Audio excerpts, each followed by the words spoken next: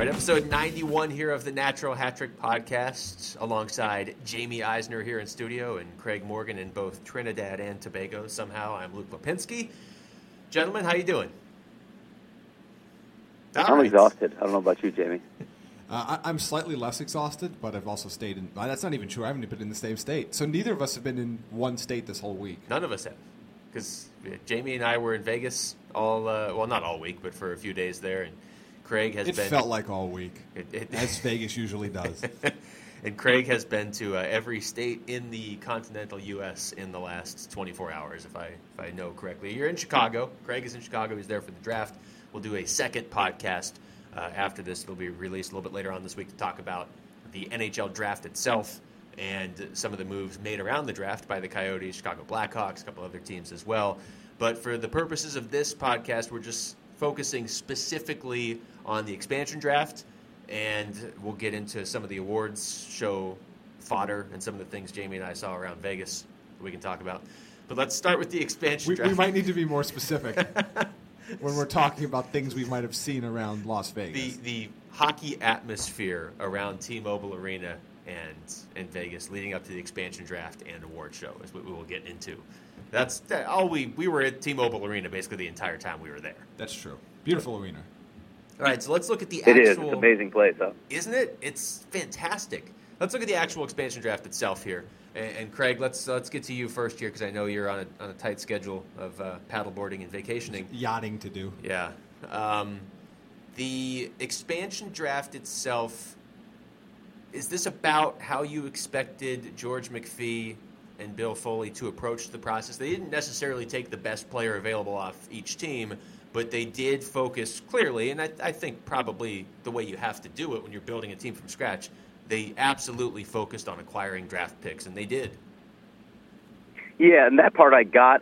There were some parts of their strategy where I felt like they should have just acquired the best player available, and I was a little puzzled by some of their strategy. But I guess overall, you understand what they're thinking with this.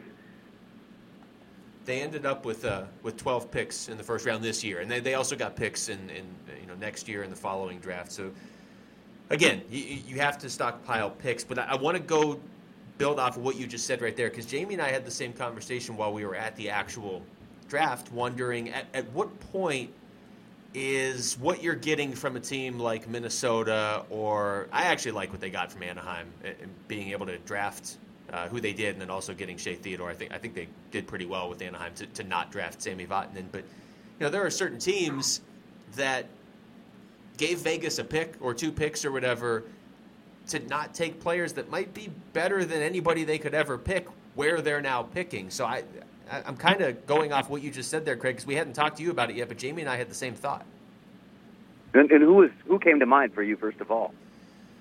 Matthew Dumba is right there near the top of the list. Sami Vatanen would be right at the top of the list. But again, I like what they were able to get from Anaheim at least. I like Shea Theodore, and he's one of those guys that is still on an entry-level contract, so he was exempt from being drafted in the first place. But they were able to get him and Clayton Stoner. That's not terrible. But when you're just getting a second-round pick or whatever to not take a decent player, that might be where they went a little too far into that. I get, you can certainly make that argument. If Sami Vatanen's out there, I'm taking Sami Vatanen, and if I'm not taking him, I'm absolutely crushing that team for not allowing me to take him.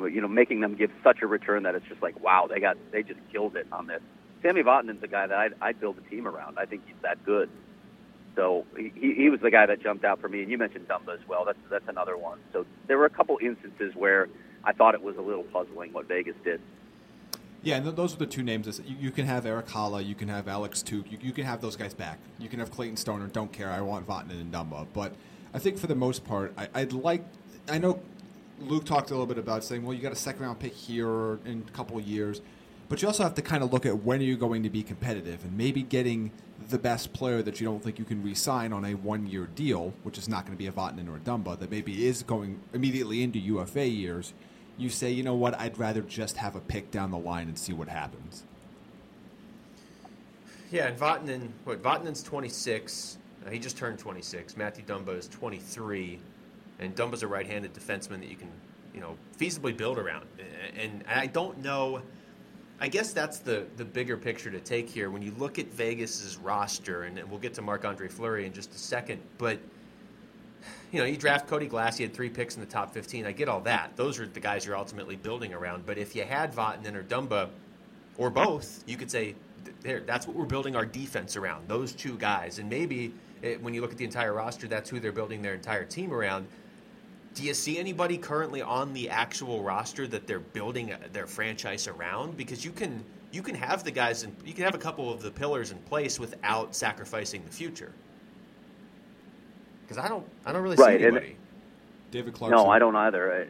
And that's the point. And I don't know how much of this was just marketing, because teams will always say we want to compete. But you kept hearing Foley say we want to compete quickly here. We want to be in the mix quickly. And to an extent, we knew that wasn't going to be the case anyway, even though everybody kept, from the league perspective at least, everybody kept touting how much better this expansion draft was, how much more competitive Vegas is going to be. Vegas is still going to be one of the worst teams in the league. But if you had a chance to pick up a couple pillars like that you could build around, you had a chance to be competitive a little sooner. But you didn't do that. You didn't take those kinds of pieces. So I don't see any reason to believe that Vegas is going to be the worst team in the league next year. And the other thing you could do with those pieces, even if you don't keep a Vatanen or a Dumba, if you develop those players, you can move them for better assets than you would have that you've already got to not take them. And I think we talk about how many teams need blue line talent. I think with Dumba, Vatanen, and Nate Schmidt, that's a pretty darn good 3 guys to start your franchise around in this scenario. So I was a little surprised that they didn't do that, but overall, I think that it was kind of went the way we all thought it would go.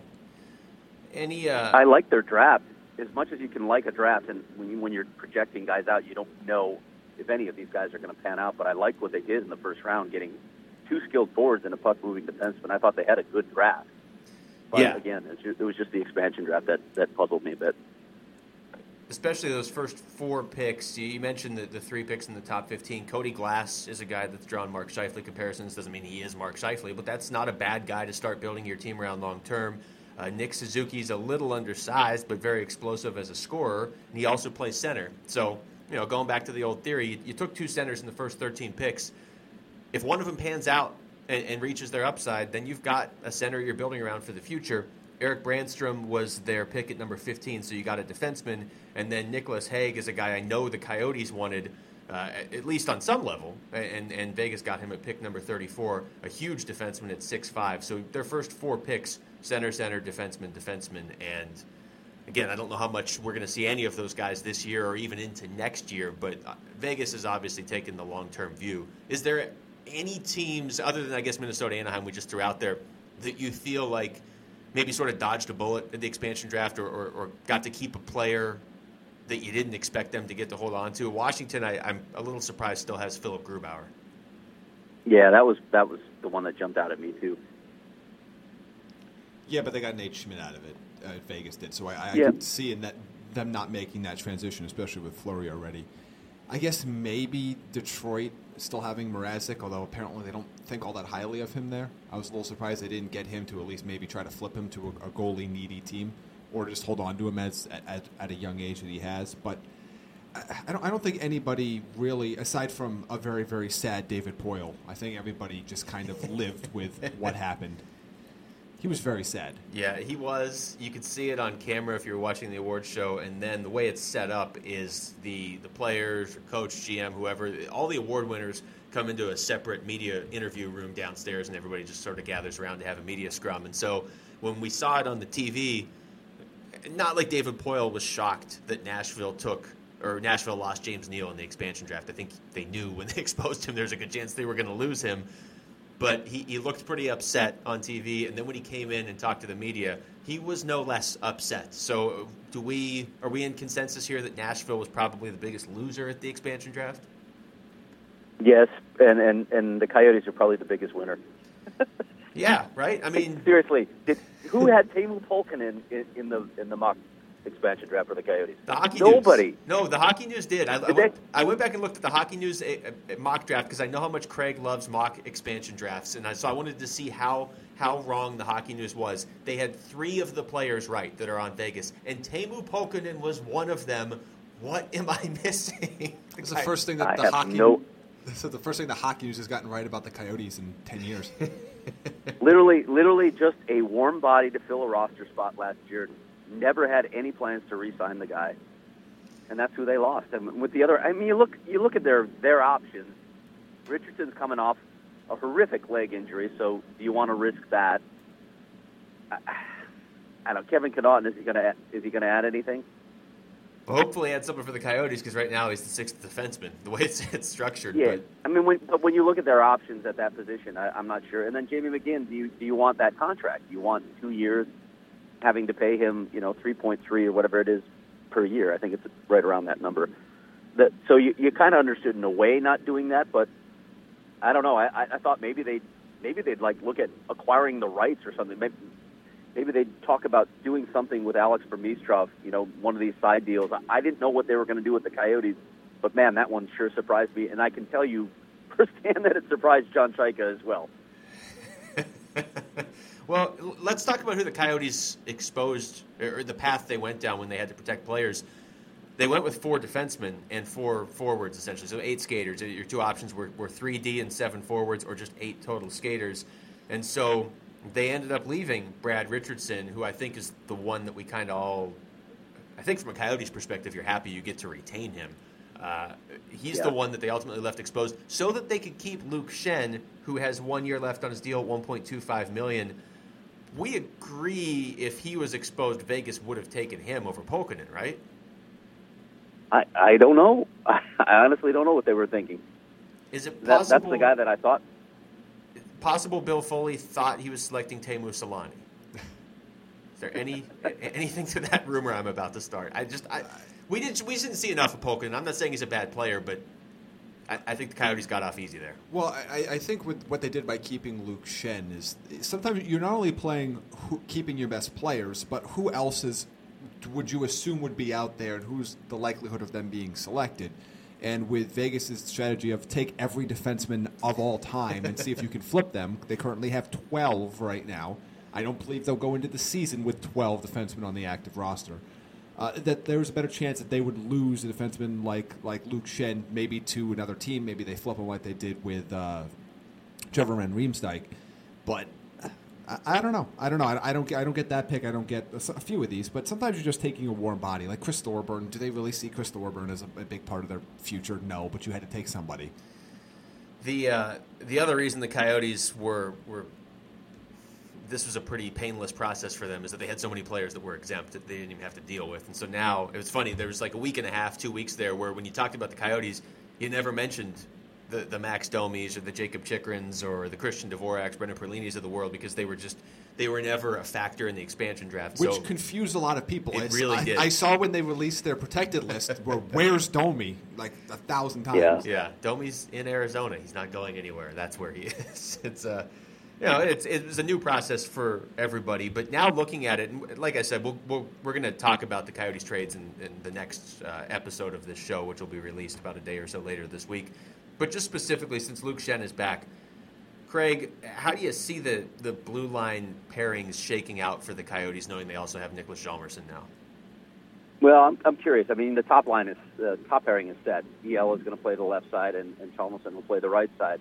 But beyond that, it's unknown. John Chaika talked about the possibility of Goligoski moving to the right side, but to be honest, that's a decision for a coach, not a GM, and we'll have to see how those pairings play out. Had they lost Luke Schenn, they would have been in a little bit of trouble on the right side because you're deficient now, another player at a position where you were already deficient. So he certainly factors into the mix. If Goligoski and Chychrun can't play together, if you can't work that pairing, then maybe Luke Schenn is your second pairing right-handed defenseman. But that's all going to iron out once they get a coach on board. It's really hard to say, and I can't even say for certain that John Chaika isn't going to try and make another deal to acquire one more defenseman. Yeah, it seems like maybe that would be, and now he's in a position where he doesn't necessarily have to acquire even a top 4 defenseman. They could probably use at least a 7th NHL, certainly NHL caliber established defenseman to put back there, because at the moment they have Oliver Ekman-Larsson, Nicholas Hjalmarsson, Alex Goligoski, Jacob Chychrun, Luke Schenn, and Kevin Connaughton on the NHL roster. So let's pivot back to Vegas here. With all the All-Stars and award winners in the building on Wednesday night, Jamie can attest to this as well. Marc-Andre Fleury was the center of attention pretty much the whole evening. I've never seen Sidney Crosby walk into a room full of reporters and nobody care. Craig, you would appreciate this. I was standing the media scrum to get to Fleury was bigger than it was 5 times bigger than it was to get to McDavid. And when Crosby walked in, I was just at the back of the Fleury line. Like, you couldn't even see Fleury from where I was. And Fleury wasn't there yet, but even when he got there, you couldn't see him. And Jamie's right. Crosby walked in, and like 6 of us walked over to talk to him. And all the questions, for the most part, were about Fleury, which was weird because most of the questions the day before to Austin Matthews and Connor McDavid and everybody else, Mike Babcock, they were all about Crosby. And then when Crosby was up there at the podium, everybody just asked him about Fleury. Even he was asking where Fleury was. It's Marc-Andre Fleury, whether he intended to or not, stole the show on Wednesday night. It's such a good story, though, right? I mean, the sacrifice that he made, how classy he's been through this entire process, knowing that his time in Pittsburgh's over, his time playing for a cup contender is over, but he just managed this so well. I mean, in a way, you understand it as a reporter. You understand why that's such a great story and why so many people would be pursuing it. Absolutely, and he was out there the next day, shaking hands with fans. I know they're doing some sort of like street hockey thing there this week. So he's right. Fully, I saw Kat Silverman's tweet on that. Yeah, he's fully embraced it with a smile, and I think all 4 of the Golden Knights that were there were very. I mean, they understood the situation they were put in, but they all seemed at least upbeat and excited to be there and know what. They might not have an opportunity to win a cup right away, and some of them might not even be there in next season or 2 seasons down the road anyway, but they appreciated the moment and the kind of their different opportunity. Their sports are so regimented. There's so many the same things that you do all the time. This was kind of like a rare break from tradition. It was a unique sports moment, and I think they all kind of realized it and enjoyed it. Should also point out, too, and we can let Craig, if you're busy, we can let you go here in a second. But we went to the team shop at T-Mobile Arena, and it was packed pretty much all day. And all night, it was open like 3 hours after the normal closing time for the awards show. And I got to say, Jamie is a trooper because so many people were giving him requests to buy him things there and pick them up. And Craig, he got you absolutely nothing. So just look forward to that when you come home. I'm kind of used to that. As I try to crawl out from the bus, I was just thrown under. I will say we did get an office pennant now that's hanging right behind your head there, Luke. That's the Vegas true. Golden Knights. So I guess in a way we're all winners, Craig. You got about a third of a Vegas Golden Knights pennant that's on the wall behind us. Hey, if you guys see all of this NHL draft paraphernalia suddenly online available for sale, don't think anything of it because they weren't gifts for you. Oh, okay. Thanks. It's kind of rude, but they were going to be, but that hurts. Not anymore. So what did you buy, Craig, Luke? That's a surprise that Craig okay. can find out when he gets back here in 4.5 months. I will give him the Vegas Golden Knights puck-shaped eraser that I bought him for 79 cents at the team shop. Did you guys actually get to tour that arena? Did you go up and see the suites? No, we didn't see the suites. We walked around. We walked around after the show was over and kind of saw what it was, and they kind of cramped everybody into what probably is a locker room. Where we were? It was either it was because there were showers, right? I don't know if Jamie saw this, but basically all the hockey media, with the exception of Craig, was there, crammed into that media room / locker room. But within that room, if you just walk through an opening, it's not even like a shut door. There were just showers. So yeah, it wasn't originally built for an awards show, but it worked. It was fine. Okay. Yeah, I'm going to have to hop here in a minute, guys, because I am actually headed out on the lake. But just your thoughts. I was curious if you guys had any thoughts on the awards before I hop off here. Any surprises with the awards or anything like that? I don't think there were many surprises. I think Luke and I talked about this, on the way there. The only surprise, I think, was that Tortorella actually won the award. We thought we thought he deserved to be Coach of the Year, but we thought, with kind of his prickly relationship with some of the media, some of the things that happened in Vancouver, that maybe he wouldn't get the... And Mike Babcock. Yeah, Mike Babcock and Todd McClellan both taking major Canadian teams from the bottom to the playoffs at least. Yeah, that was. So that was our only surprise, but it wasn't because it was undeserved. Craig, before we let you go, you have a vote on a lot of these awards. Your success rate was pretty high this year, wasn't it? It was. I don't even remember who I voted for Lady Byng. Actually, I don't think I voted for Johnny Gaudreau first. He was on my list, but he wasn't first. But beyond that, for the major awards, I had all the winners, including Brent Burns. And I know a lot of people will balk at that. And I'm not a guy who's taking anything away from Erik Karlsson anymore. And had the playoffs factored in, he probably would have won my vote. But I just thought Brent Burns, from start to mostly finish, had just one of those spectacular seasons, nearly getting 30 goals. And he just edged Erik Karlsson for me, and I know that's the way it went down in the voting as well. But Connor McDavid, I think we all saw that coming.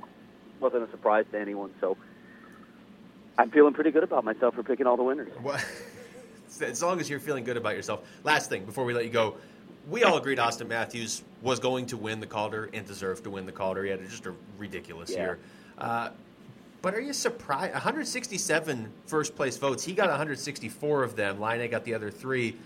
I mean, Laine, he got 6 fourth-place votes. Were you surprised by how much of a landslide that was, considering Laine had 1 less assist and 4 less goals in, I believe he played 9 less games? Where does Austin Matthews play? Well, both Toronto and center, and both of those answers helped him win, certainly. Okay. And where does Patrick Laine play? Wing and some city that Jamie confused with Vegas on last week's episode. So, all right. Yeah, that sort of answers it for me. I mean, I thought he was a runaway winner anyway. Just I thought the fact that he played center and the way he impacts the game was big. But yeah, beyond that, he's playing in the hockey mecca, so he got a whole lot more attention, and I figured that was going to be a runaway. All right, sir. We'll let you go snorkeling. Thanks for stepping in and giving us some some time. I'm not snorkeling. I'm not paddle boating. I'm just enjoying a little time out on the lake. On a boat, I would assume, right? Yes, on a boat. Okay, a frozen lake or just a no? Okay. It's summer. Tell us about it. Take care. All right, so that's Craig Morgan, who will be extensively on again. So we don't confuse the listeners. We just had so much stuff to talk about. We're doing 2 episodes this week, and so Jamie and I were in Vegas, so we're going to get a little deeper into the award show and just the whole Vegas experience right here. But we're well aware that a bunch of stuff went down with the Coyotes, and there was an NHL draft as well. So we are recording that with Craig as well, and it'll be released, probably about a day after this one, right, Yeah, Jamie? so the current plan right now, barring any technical hiccups, is if you're listening to this podcast, it'll be released on a Sunday. And Sunday, what's today? Sunday the 25th. And then the follow-up podcast with all the Coyotes moves, which there were 1 or 2, so I hear. A couple. And the NHL regular, just entry draft, that will be released Monday the 26th. So look out for both. Listen to both, because if you don't, Luke doesn't get to feed himself. Yeah, and if you're one of those people, and I imagine there's probably 1 or 2, probably only 1 or 2, that only listens to hear Craig Morgan. Like if you're a president of the Craig Morgan fan club, he's on episode 92 in its entirety. Yeah, so you could stop listening to this one right now because he's not coming back, but he will be on the entire 56 minutes of the next show. And basically those people, one of those 2 people that only listens when Craig is on is Craig himself. So Craig, if you're now listening, you can go ahead and stop listening since you just got off the phone. Back to the awards show, Jamie. Tortorella, like you said, maybe not a surprise that he won. We both agreed that he should win, but that was the only time you or I kind of raised our eyebrows at the TV screen in the media room that he actually did win. And then when he came in and did his interview, that was one of the best off-camera interviews of the entire awards show / expansion draft, was it not? Yeah, it was very good, and he's so funny. I think there's so many times where he deserves some of the rep that he gets, but I think there are also times where somebody who doesn't have literally any tolerance for BS just comes off as meaner than they actually are intending to be. And I think that's an issue with a lot of Tortorella's interaction with the media. But in my mind, it was clearly him. Again, McClellan did a good job in Edmonton, but again, he had the best player in the world up there leading the way for the most part, and a damn good compliment in Leon Draisaitl. Yeah. Mike Babcock is a good coach, but I don't think this was necessarily a product of this season was a product of his coaching. Tortorella had a massive jump. He really got that team together. And more important to me, and this is something that you ended up writing about, the way his players, particularly Nick Foligno, talked about him was eye-opening. It really was. Foligno won the Mark Messier Leadership Award, the King Clancy Award on Tuesday. They were presented a day ahead of time, and there was some great media availability, great access to everybody that was really involved in the award show the day before the awards. And so Foligno was a guy I talked to one-on-one for a little bit about the charitable and leadership awards that he won, and he made a point that he said even growing up, whether he knew he was going to be in the NHL or not, it was important to him to be that sort of person off the ice or outside of whatever his career ended up being. But when I brought up the jump that Columbus made this season, and if you look at the three coaches, McClellan and the Oilers made a 33-point jump. Tortorella and the Blue Jackets made a 32-point jump. And obviously playoffs are not included in the Jack Adams or any of these awards. They were already voted on before the playoffs started. Just instantly, Foligno said the main thing that changed everything for the Blue Jackets was the fact that Tortorella was willing to sort of challenge the status quo, is what he said, in Columbus. And nobody's ever done that before, and all the players bought in. And I sort of pressed him on it and asked, just in terms of how effective it is, if you have to have certain players that will buy into Tortorella's style. Because, the knock on Tortorella, I guess one of a few, is that eventually he sort of wears out his welcome somewhere and he burns out his players. And that was the other thing Foligno said. And Tortorella said this later on, that it wasn't just the players buying into what he's preaching. He's changed as a coach, and he listens to his players a lot more now. And that is impressive for a coach that has already won the Jack Adams before. He's won the Stanley Cup before. He does come off as a very stubborn individual, and I'm sure he is. But it does seem like now, at this point in his career, he has realized he needs to adapt to the new style of NHL player, and he's doing it. Yeah, I didn't make a cross-sport reference yet on the show, so I'm going to do it now. Okay, good. He very much has that Jim Harbaugh-like mentality. He's a damn good coach that wins, but really wears on his players. So I think that was the interesting thing to me, was the players saying how he has adapted. And John Tortorella said the same thing when he was up there about how he learned to adapt to his players. And he says, I have learned so much from the group of players that are in that Columbus locker room.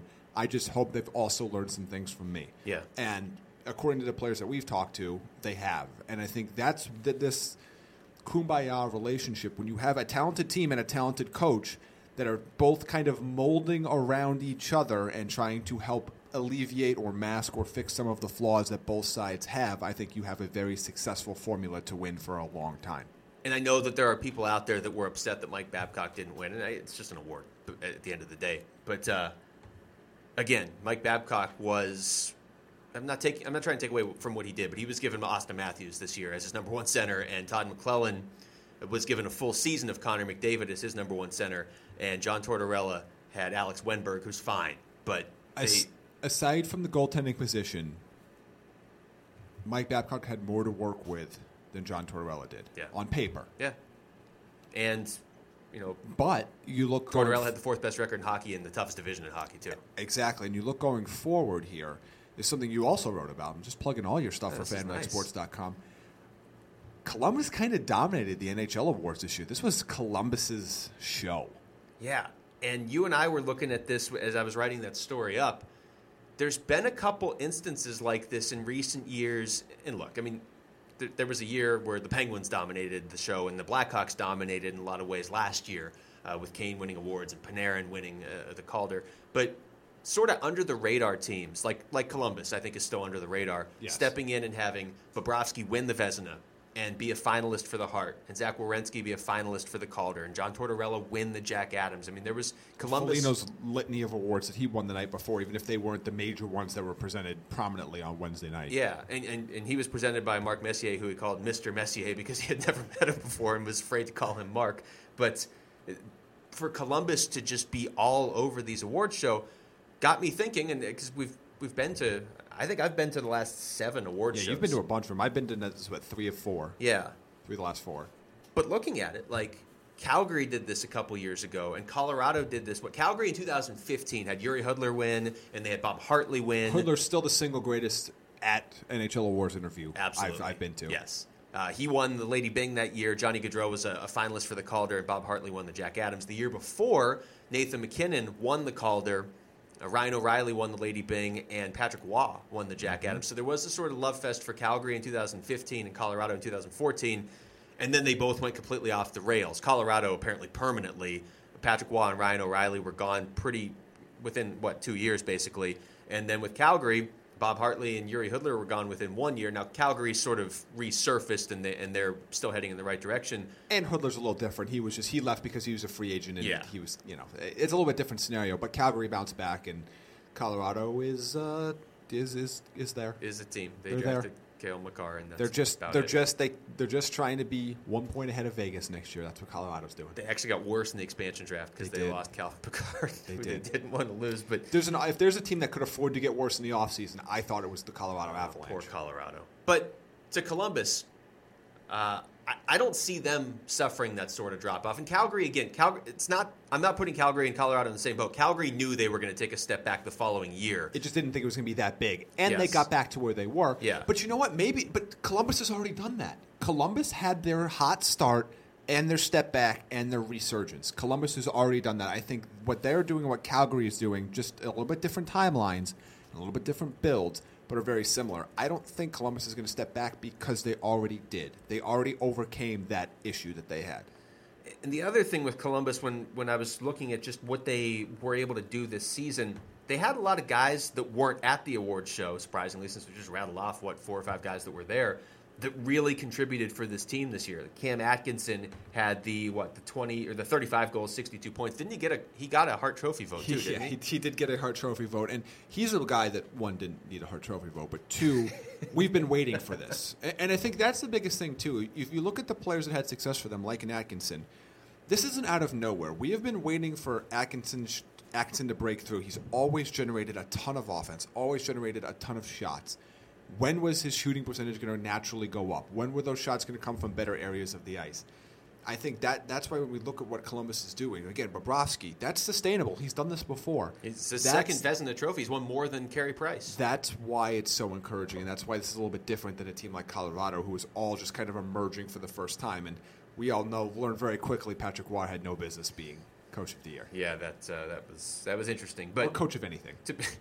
To be fair, Columbus could take a step back from 108 regular season points. I mean, they could drop down to 96 or whatever, make the playoffs, and maybe finally win a series. They've still never won a playoff series. But yeah, Cam Atkinson with 62 points and 35 goals. Alex Wenberg had 59 points. Brandon Saad's not there anymore, but they have Artemi Panarin, so it wasn't I think they'll just... do okay. Also, they're going to get Kovalchuk, so they'll be fine. All right, you heard it here first. So anyway, I guess if you're hinging on one player, it's Bobrovsky. I mean, if he goes out there and gets hurt, although they like Korpisalo too. So I don't know. Columbus, it was interesting. I didn't necessarily even think of it until we got there, and then I looked around and realized everybody that was there was a Blue Jacket. This was brought up because Connor McDavid won the Hart, which, as Craig said before he left, wasn't a surprise. He also won the Ted Lindsay, which is basically the players voting on their own version of the Hart. And it was, of course, brought up to Crosby that he has now lost the Hart Trophy. He's been the runner-up, basically, 3 times in the last 5 years. And he said he's used to coming to Vegas and not leaving with anything. I mean, he left at the Stanley Cup, and Carl Hagelin was there. The Phil Mickelson of basically. Hockey awards. But he won the Rocket Richard, and McDavid won the Art Ross, and Austin Matthews won the Calder. I mean, there was. It's too bad Sidney Crosby's just going to have to gaze into his 3 Stanley Cups and not see the Rookie of the Year or additional MVP trophies. He didn't seem that broken. He did seem broken up that Marc-Andre Fleury was leaving the Penguins. Well, and so did Evgeny Malkin, who again is one of the top 100 players of all time, and also is he? Yeah, well, he should be. Oh. Who also had an Instagram post where he had Marc-Andre Fleury's jersey on backwards and his number 29. I believe it said "My Hero." Yeah, and he just looked sad. And there's some kind of like vigil in the background. I didn't delve too deep, but they're going to miss him, and they're going to miss Fleury. But this was kind of inevitable. And Crosby admitted they'd pretty much known for 6 months that day was coming. Yeah, and Fleury, we've talked about it on the show, but I mean he bailed that team out so many times. Not only did he get them to the 3rd round of the playoffs this year, yeah, they really needed him this year too. Yes, they did. But by him waiving that no movement, they get to keep Matt Murray. By him being available, they didn't lose Brian Dumoulin or Brian Rust. by him being the one that Vegas took. They get a little bit of cap relief that they might be able to spend to keep Nick Bonino. I mean, talked about how he was already out there a day after being announced as Vegas' goalie, and he was running a street hockey clinic. 2 days before he left, he was helping build a playground in Pittsburgh. I mean, that's just the guy Marc-Andre Fleury is. So Vegas got a winner there. Yeah, if the Penguins don't have a job lined up 35 seconds after Marc-Andre Fleury retires for him, it's a mistake. That's absolutely true. Brent Burns wins the Norris, and I know Craig mentioned this quickly before he left, too. He said he voted for Brent Burns. Yes. Playoffs again don't count. That's the thing, and John, no, but the final month of the season does. That should, and I don't know. That was one of the few that I may have voted differently than how it actually went down. I don't think Burns would have been my pick just because he disappeared the final month of the year, but he had such a phenomenal start to the year. He's an unbelievably nice person. It's one of those things where he probably wouldn't have gotten my vote. But I'm in no way perturbed by him winning. No, it wasn't a bad vote by any means. He did mention wildebeests in his acceptance speech, which I think is something we all expected. Yeah, and he had some interesting thoughts too afterward about how his offensive game and how the game is changing, about how defensemen need to step up into plays now because everything is so offensively driven, everything is so possession driven, and it's very difficult to generate offense when you're running just your three forwards against five with the other team, and it makes sense. And how he said, he doesn't try to think about creating offense too much. It's just how he plays. He said he thinks about, his kid accidentally sticking a fork into an outlet. He doesn't think about jumping up into offensive plays. That is a quote, by the way. Oh, absolutely. It is a quote. They really should do something the day after where it's just match the player with what he would say in his awards acceptance speech or in the media room in the back, because obviously everything Brent Burns says is pretty unique. But he won. Karlsson was second. Karlsson got 63 first-place votes, so it's not like everybody just forgot about Erik Karlsson. And a guy I know you like a lot, you were happy to see him at least named a finalist. It's going to be tough for him to ever win because he doesn't put up the points that guys like Burns and Karlsson do, and people still clearly look at that. But Victor Hedman was third. Yeah, Victor Hedman is a premier defenseman in the NHL, and if you haven't watched him play or that's a statement is a shock to you, I think go watch a lot more Tampa Bay games. I think you'll realize that he does a lot of things subtly well. He does a lot of things just outwardly well. And he's never going to put up Karlsson or Burns type numbers. It's just not his game. He's not even, but he can be competitive in that field. He is not by any means a stay-at-home defenseman or defensive defenseman that you think of and has no offensive ability. But he just does so many things well. He's someone to kind of keep an eye on. When Tampa Bay and Calgary are playing in the Stanley Cup next year, Victor Hedman will be a major part of it. A couple other notes on the Norris. Shea Weber finished sixth in voting. Of course he did. And PK Subban didn't get a single vote, and they vote all the way down to fifth place, so I guess that justifies that trade, right? Yeah, I mean, PK Subban didn't get a vote because he missed a lot of time. Yeah. Jacob Slavin got 2 fifth-place votes in Carolina. I don't even want to. I won't even address that. All right, that's fair. I wonder where those came from. Probably Carolina. Last one, Patrice Bergeron won the Selke. Just name the award after him already. They probably should have just given him the 2018 version too, right? Just so we can be more efficient next year. There are very few things Patrice Bergeron does poorly. They're just, almost every aspect of he excels at almost every single aspect of the game. It's true. And this was a quote unquote down season for him. Yeah. I remember the night when he won 17 of 17 faceoffs. If I had a vote, that would have pushed me over the top. The other finalists were Ryan Kessler, who, again, also very underrated for his defensive skill as well.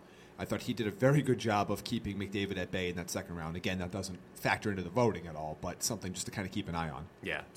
And Mikko Koivu, who deserved maybe more of a lifetime achievement of playing pretty darn good defense. Mikko Koivu, who I will give credit to, that when you walked into T-Mobile Arena, they had a big one of those wraps around like the entrance that showcased. I think it was 6 players. Like, hey, the NHL awards are here, and it was Connor McDavid, and it was Sidney Crosby, and it was Austin Matthews, and it was Mikko Koivu, which that's it was interesting. It's certainly deserving to be there though, and like you said, sort of a lifetime achievement award. Craig Anderson had a really emotional speech. Obviously, he won the Masterton. As he should have. He was great in the media room afterwards as well. I thought it was done really well. I know that it was The actual writing of the jokes certainly comes under scrutiny for the award show, but I liked it with the expansion draft mixed in. That was a nice little wrinkle that we're not going to have again. See, it's interesting because for us that are downstairs, we get to see essentially the first 15 to 20 minutes of the show, and then at that point we're in the backstage because they pull them off stage and almost immediately bring them in to talk to the media, so everybody's not there till 1 in the morning. Although that's might as well be the middle of the day in Las Vegas. That's true. So we don't get to see a lot of the show itself, but again, it was what it was, and I think they did a very good job of realizing that people were there for the expansion draft a lot more than they were there for the award show, and they made sure to kind of use the draft to kind of keep people's attention throughout. Yeah, I think the award show it's a lot of fun when you're there, and I don't know that they officially sold out T-Mobile Arena. Typically, the award show is it's at the Wynn or it's at the MGM or something, one of those giant theaters within a casino, and it is remarkable. You see T-Mobile Arena, it's huge, but it's right behind the New York casino, and I always get confused. I think that's the Mirage right there, the Monte Carlo right next to it. Yeah. It's a full-size arena. It's huge, and yet it looks tiny compared to the buildings around it because it's in Vegas and everything's just weird in Vegas. But typically those theaters are not meant to seat 17, 18, 19,000 people. This was at an arena. The whole ice area was basically full of seats as well, and it was pretty close to capacity. So I know a lot of that was for the expansion draft, but I guess that's a roundabout way of saying the award show is more fun in person because it's just such an experience, and it's sort of crazy to see the best players in the world all gathered in one spot. But on TV, I think you're 100% right. The expansion draft translated 1,000 times better. It's just far more interesting. It's far more interesting than anything else they could have presented. Any draft is going to capture people's attention at this point. Like if they just had all the award winners do an expansion, like a fantasy football expansion draft next year, people would pay attention to that. People like drafts.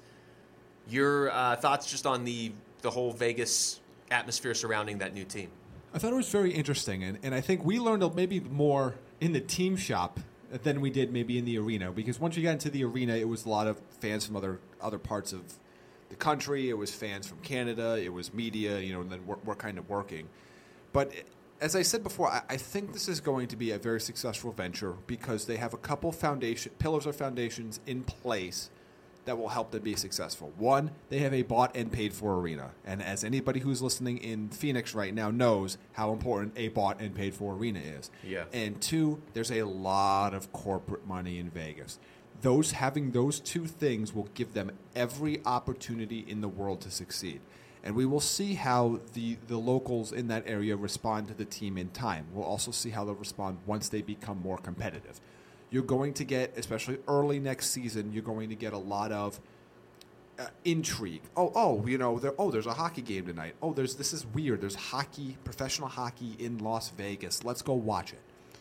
Then at some point that's going to dip a little bit because it's inevitable, and they're not going to be a good team. They're not going to be in playoff contention. But then it's going to see, okay, what comes back as they start to get better. Because at some point early in the season, they're going to be a lot of nights where they're outnumbered by opposing fans. And that's fine. There's nothing wrong with that early on. It's actually to be expected early on. And also, as I've made the point out here in Arizona, their money counts the same as the local money. Yeah, and I think in Vegas that you're going to be a tourist destination. Otherwise, they wouldn't have put the arena right on the Strip. Exactly. And again, I've never lived in the city of Las Vegas, but I know from a few people that have that going to the Strip is just not something people that live there do very often because it's a pain. And as you could imagine, if anybody's ever been within a mile of Las Vegas Boulevard knows, you don't want to be within a mile of Las Vegas Boulevard. No. So we'll see how this develops over time. But I think it's going to be very successful. I like the energy in town. I like the other casinos that weren't right directly next to them also promoting the event. I like how there's just a little bit of touch of it everywhere. And I think it's going to be exciting. I think people are going to latch on to it, especially in the summer when it's 1,000,000 degrees outside. And no, is it going to be Toronto or Montreal or New York or Chicago? No, it's not going to be. But you know what? It doesn't have to be. Not every city can be like that. But I think it will be very, very successful. Well, it's very unique. Just the city itself is unlike any other city in the U.S. or Canada. So it's going to be an experiment. They are in a great spot in that they have every sports fan in that city's imagination to themselves for the first, is it 2 years before the Raiders moved there? Yeah, it's approximately. It's 2020, but we'll see what the timeline turns out to be. Also, every goal is going to be fun because everybody's going to bet the over on the 5 or 5.5 every night walking into the stadium. And you know what? I know the NHL can't say that they embrace it. They should embrace it because it brings interest. Ask the NFL. And I will also say, yes, it's on the Strip, but it is. If you're driving there and you don't want to go on the Strip, it's right off the freeway. Yeah, it's right off the freeway there. You don't actually have to be on Las Vegas Boulevard. Yeah. Thank God, to come to that arena. Yeah, I think they put it in a pretty good spot. I mean, like you, I've never lived in Vegas, but it's between the freeway. There's that tiny area between the freeway and the actual Strip, and that's where they put the arena. It's a very nice arena. It was, there was probably a lot of people there that were just curious, like you said, like, hey, what's going on over at this arena? But who cares? That's what you want. You want to capture those fans. There are hockey fans in Vegas. There are hockey fans that are going to be visiting Vegas. The Maple Leafs play in Vegas on New Year's Eve. I'm sure that's not a random coincidence on the schedule. So they're certainly, like you said, going to do well attendance-wise early on. And then at a certain point, hopefully they will have built a more competitive team. They did the red carpet outside, or the magenta carpet outside the arena. Get the hashtag branding right. Sorry. Magenta carpet, sponsored by T-Mobile. It was 116 degrees, and people were lined up to see it. Again, terrible decision to do it outside, but what I don't know. I mean, do? They're in a weird spot because they couldn't really do it at the Wynn like they've done before because you can't. That transition to go from the Wynn back down to where T-Mobile Arena is would take hours. Opposite ends of the Strip. Yeah. And the only negative is now you have to pay to park on the south end of the Strip. Yeah, but I don't think that has anything to do with hockey, and I think it's not just the south end. It's not the Wynn. You don't have to pay at the Wynn, as we found out. The Wynn, as far as I know, is the only casino you don't have to pay to So park. if you can afford to stay at the Wynn or the Encore, at least you get free parking. You do. You get free parking, and that's nice. Also, I should point out, saw a lot of jerseys wandering around the Strip, up to and including a Robbie Fabry jersey shirt, which was kind of the highlight of the entire trip. Yeah, Robbie Fabry. Did we see a Doug Gilmour jersey? At least that one I get. Robbie Fabry jersey. I mean, that's an interesting investment to make. I may or may not have taken a picture of the guy with the full mullet wearing the Jordan Eberle jersey on the way to the award show. He was going to be very disappointed. Yeah, little did he know. That's 24 hours later, he would be having to go out and buy a Ryan Strome jersey and possibly shave the mullet. So do they even bother selling those? You can customize anything, Jamie. That's probably your best bet. So, anyway, that's going to do it for us. Like I said, we'll have another episode. This was episode 91. Episode 92 is going to be out within a day or so, and that's going to go into all the draft day maneuvering by not just the Coyotes, by the Blackhawks, by Calgary, by St. Louis, certainly trades, movements, the Coyotes coaching situation, all sorts of stuff. The Coyotes made themselves the center of attention for the last week and a half. And, of course, free agency is coming up, so we're going to do another show in a week talking about all the free agency moves. So for Craig Morgan, wherever he is. Yeah, wherever he is. Afloat. Yes. I just picture him wearing those little pool floaties in the lake. Yeah, like he's got like the yellow arm pool floaties. Yeah. He's got just his nose with sunscreen on it. Oh, absolutely. He's that guy that just sunscreens his nose and doesn't, it's right there so you can see it. And it's like sipping a pina colada on one of those like scrunchy straws that you can like make at a right angle. Just enjoying life. And his cell phone's floating in one of those, like, an additional pool floaty that's floating next to him in case somebody calls with breaking news about the Coyotes. Because, when he leaves, it's just constant breaking news at all times. And this reinforced that. He's been gone for a week. And look at all the changes that have happened here in town. So, for Craig Morgan, for Jamie Eisner, I'm Luke Lipinski. Thanks for listening to the Natural Hat Trick Podcast.